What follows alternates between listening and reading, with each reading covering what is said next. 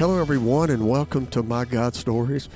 I hope you're doing good today, and I thank you so much for being with me today. But, before I get into today's story, I just want to speak from the heart a minute. As believers, we always believe that we've got to keep that smile on and everything's great, right? People always asking, how you doing? Oh, I'm wonderful, right? But, I've come to a point in my life to where it's okay to just admit that, I'm not having the best day. Today's been hard, with our feelings and emotions and the circumstances and our jobs and all that we have going on in our life. There's times where we get down. And thank God that we have a loving Heavenly Father that is always there for us. He's always available to reach down and grab us up and encourage us, because the truth is, He is our hope. He is our help. He is our provision. And I think it's healthy. I think it's okay to say, you know what, I'm having a tough day. And it's okay to just acknowledge that to sometimes our friends or our family and just say, I'm having a tough day, pray for me. And I tell you, this life that we live, it can be difficult. It is difficult. But let's celebrate the fact that we have a loving Heavenly Father that is always with us. He never takes His eyes off us. And He's always willing and available for us to just say, Lord, help me through this disappointment that I'm feeling today. Help me through these emotions that I'm struggling with today, because He's faithful to do it. So I don't know where you are today or what's going on, but if you're having a tough day, it's all right, because your hope is in a loving Heavenly Father that has a promise of tomorrow. Whatever's going on in your life, He is more than enough. He is sufficient to take care of us. Amen. I hope that just touches your heart today. But today's episode is titled, Don't Waste This Time. And today begins a series of stories within this podcast about a time in my life that was very difficult, that actually God brought me to death's doorstep. And I'm going to share that story today, and there's multiple things. I mean, there's no way I could articulate all that God did in my life through this circumstance, but I've got 7 or 8 stories that I want to share of things that God did in the midst of all this. And so today starts the beginning of that, and so let me set the story up for you.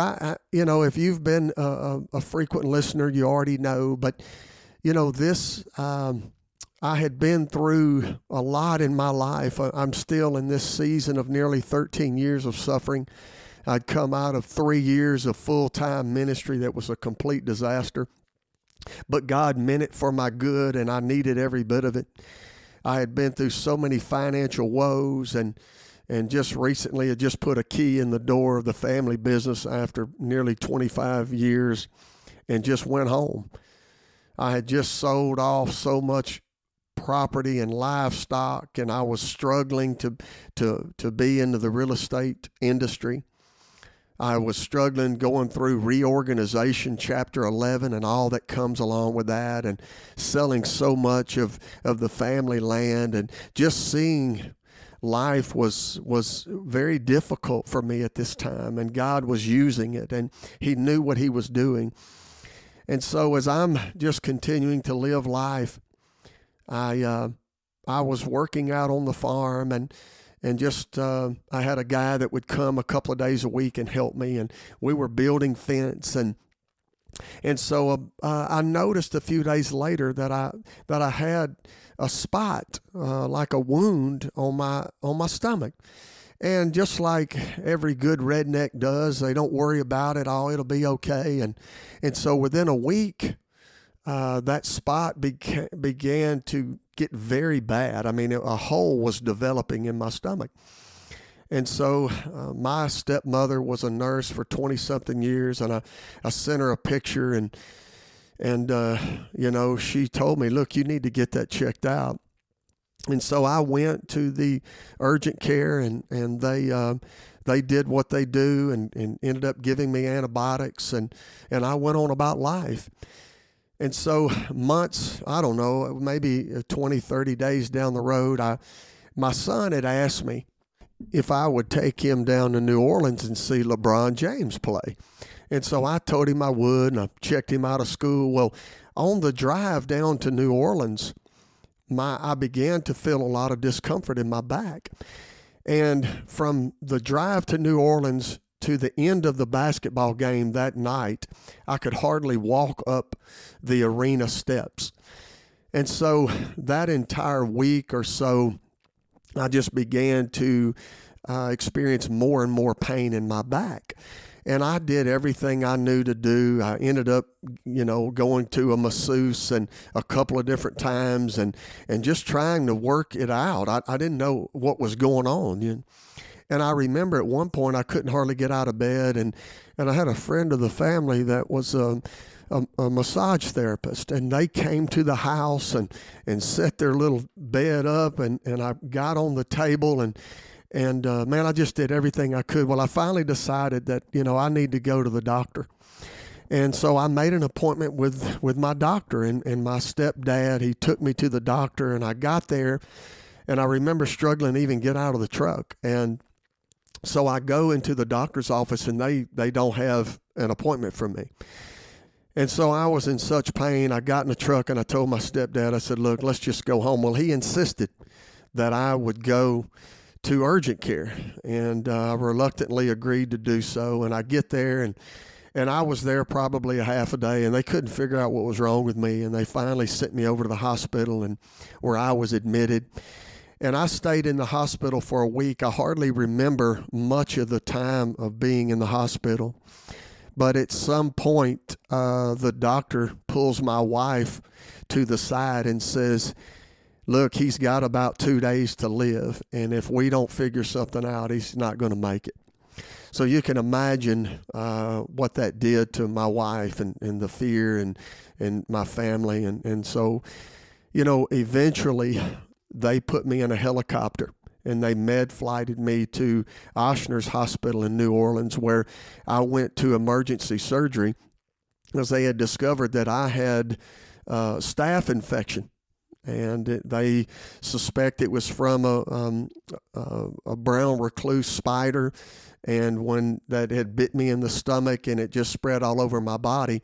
And so it had gathered on my spine, and they had to go in and scrape my spine, and my body had become toxic. I had staph infection so bad that it was affecting my vision. And that began a very tough stretch in my life. I was in the hospital for maybe a couple of weeks. And, it just was, it was very difficult. And, I don't think I've ever told this, certainly not publicly, but I remember coming to a place where physically it was so difficult that I just began to give up. So many times I sat in judgment of people and about how they were giving up and not trying. But I'm telling you, when you get to that place that I was in with my health, I just began to give up. And I remember my wife, coming into the hospital and standing in front of the bed and making that bed sit up with a remote, saying, you have got to get up, you've got to sit up, you've got to try, we got to get out of here. And she was certainly there for me. And so that went on for a couple of weeks. And I finally remember being discharged, like at the last minute. I was the last person that they discharged from the hospital. And I remember my wife driving me home, and what a experience that was, coming home, and just the joy that I felt of being released and being alive. And then all that was on my mind about how was I going to work? How was I going to provide for my family? At the time, I had a bunch of livestock, and that was how I made my living. And I was just overwhelmed with, what am I going to do with my life? How am I going to take care of my family? As I came home, I had to have someone that would administer antibiotics to me twice a day. And my stepmother would come first thing in the morning and administer my antibiotics. And then my wife, when she would get home from work, she would administer antibiotics. And, it was a long road. And I remember probably about the first or second day after being home, I remember, sitting in the house by myself, staring out the window, just trying to make heads or tails of my life and what was going on. And I just began to ask God, what is the truth about all this? After all that I'd been through, here I am, helpless. I can't hardly walk. I can't walk, actually. I'm on a walker at this time and in a wheelchair at times, and someone's having to tend to me 24 hours a day. And so I'm just sitting there, and I'm just asking God the truth. And I had a very dear friend of mine that is still very dear to me to this day. They sent me a devotional, and I happened to open that devotional that they sent me, and the Lord began to speak to me. And this is what I believe the Lord spoke to me that morning. It said, "Thank me for the conditions that are requiring you to be still. Do not spoil these quiet hours by wishing them away, waiting impatiently to be active again. Some of the greatest works in my kingdom have been done in sick beds and prison cells. Instead of resenting the limitations of a weakened body, search for my way in the midst of these very circumstances. Limitations can be liberating when your strongest desire is living close to me. Quietness and trust enhance your awareness of my presence with you. Although you feel cut off from the activity of the world, your quiet trust makes a powerful statement in the spiritual realms." And I read those words. I knew God was speaking directly to me. He was telling me, don't waste this time. And it was certainly more confirmation that God was right there next to me, wanting to do a great work in my life, that God was simply being faithful and caring. And this word encouraged me and gave me the foundation I needed to eventually make a full recovery. And only in God's economy can you come so close to death and go through so much suffering that I did, and at the end of the day, say, thank you, Lord, for such a wonderful blessing, because this radically changed my life. And, as I continue to tell stories about this circumstance in my life, you'll see some of the things that God did. There's no way I could truly articulate all that God did in my life in the midst of that. And it was, it was one of the most difficult times of my life, but it was one of the most blessed times of my life. He brought me to a place of complete helplessness and dependency. But he showed me himself in a way that I'd never seen before. I remember after I got home, I'd heard through the grapevine that within a couple of weeks after my return, that there was a man in the community that was my age. He had 3 children just like me, and that he died of the same type of infection, staph infection. He had MRSA. And I remember just being blown away by that, and all the stories of people that were praying for me and caring for me. At the time of my life in this story, I really struggled to believe that people loved me. I always was suspicious, and I always thought that people really didn't love me. But I'm going to tell you, that was one of the biggest takeaways for me, is seeing how many people were expressing love to me, that were praying for me. And for months, even years after I recovered, I had people tell me that they were praying for me. And it changed my life drastically. It was just one more thing that God did for me as he brought me to that place of ultimate dependency on him. Just one more blessing of brokenness. And I'll tell you, as I stand here today, I look back and I still can remember so much about that. And I'm looking forward to sharing with you, because I don't know how many of you guys that are listening today have experienced a place of helplessness physically, you name it, a place of brokenness like I did in this story. But I'll tell you, it's only in God's economy can it be something that ended up changing your life for the good forever.